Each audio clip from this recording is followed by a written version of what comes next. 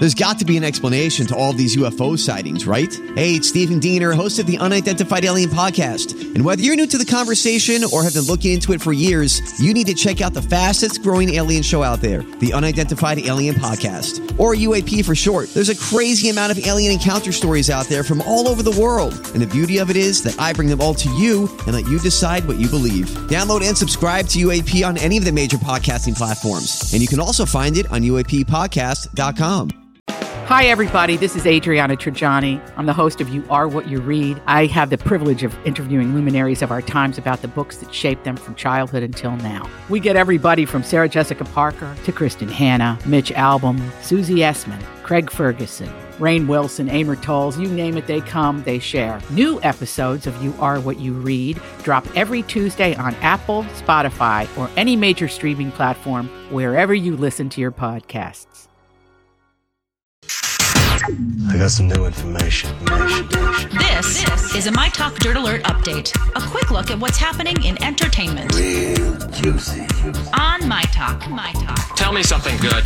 There's a resurfaced video going viral that shows Justin Bieber politely confronting fans who are sitting outside of his home, waiting for him to get there. In the video, they're waiting by his door. He gets out of the car, walks over, and politely speaks to them about needing privacy.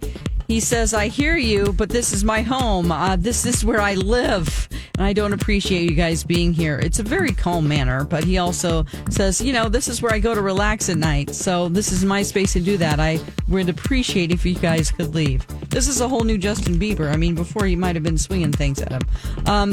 Among the thousands of fans at the Milwaukee Bucks Friday game, one definitely stood out. Musician Sheryl Crow was spotted at the Bucks as the Bucks beat the Atlanta Hawks in Game 2 of the Eastern Conference Finals. Calling her fandom a love affair, Crow said that she and her family once snuck off to Memphis to see the Grizzlies take on the Bucks. Crow called the games inspiring. And it appears that the Queen is trying to mend things between Prince Harry and Meghan. She's done this by inviting them to the Platinum Jubilee celebrations next year. The pair will join the rest of the royal family for both the Trooping the Color and the Queen's birthday parade, which will form part of the Jubilee festivities. According to experts, celebrations to mark the Queen's 70 years on the throne will last all of 2022. Get ready. That's the latest dirt. You can find more stories like this at mytalk1071.com or by downloading our new app. Greatest update ever. Dirt Alert updates at the top of every hour. Plus, get extended Dirt Alerts at 8:20, 12:20, and 5:20. Keep me updated.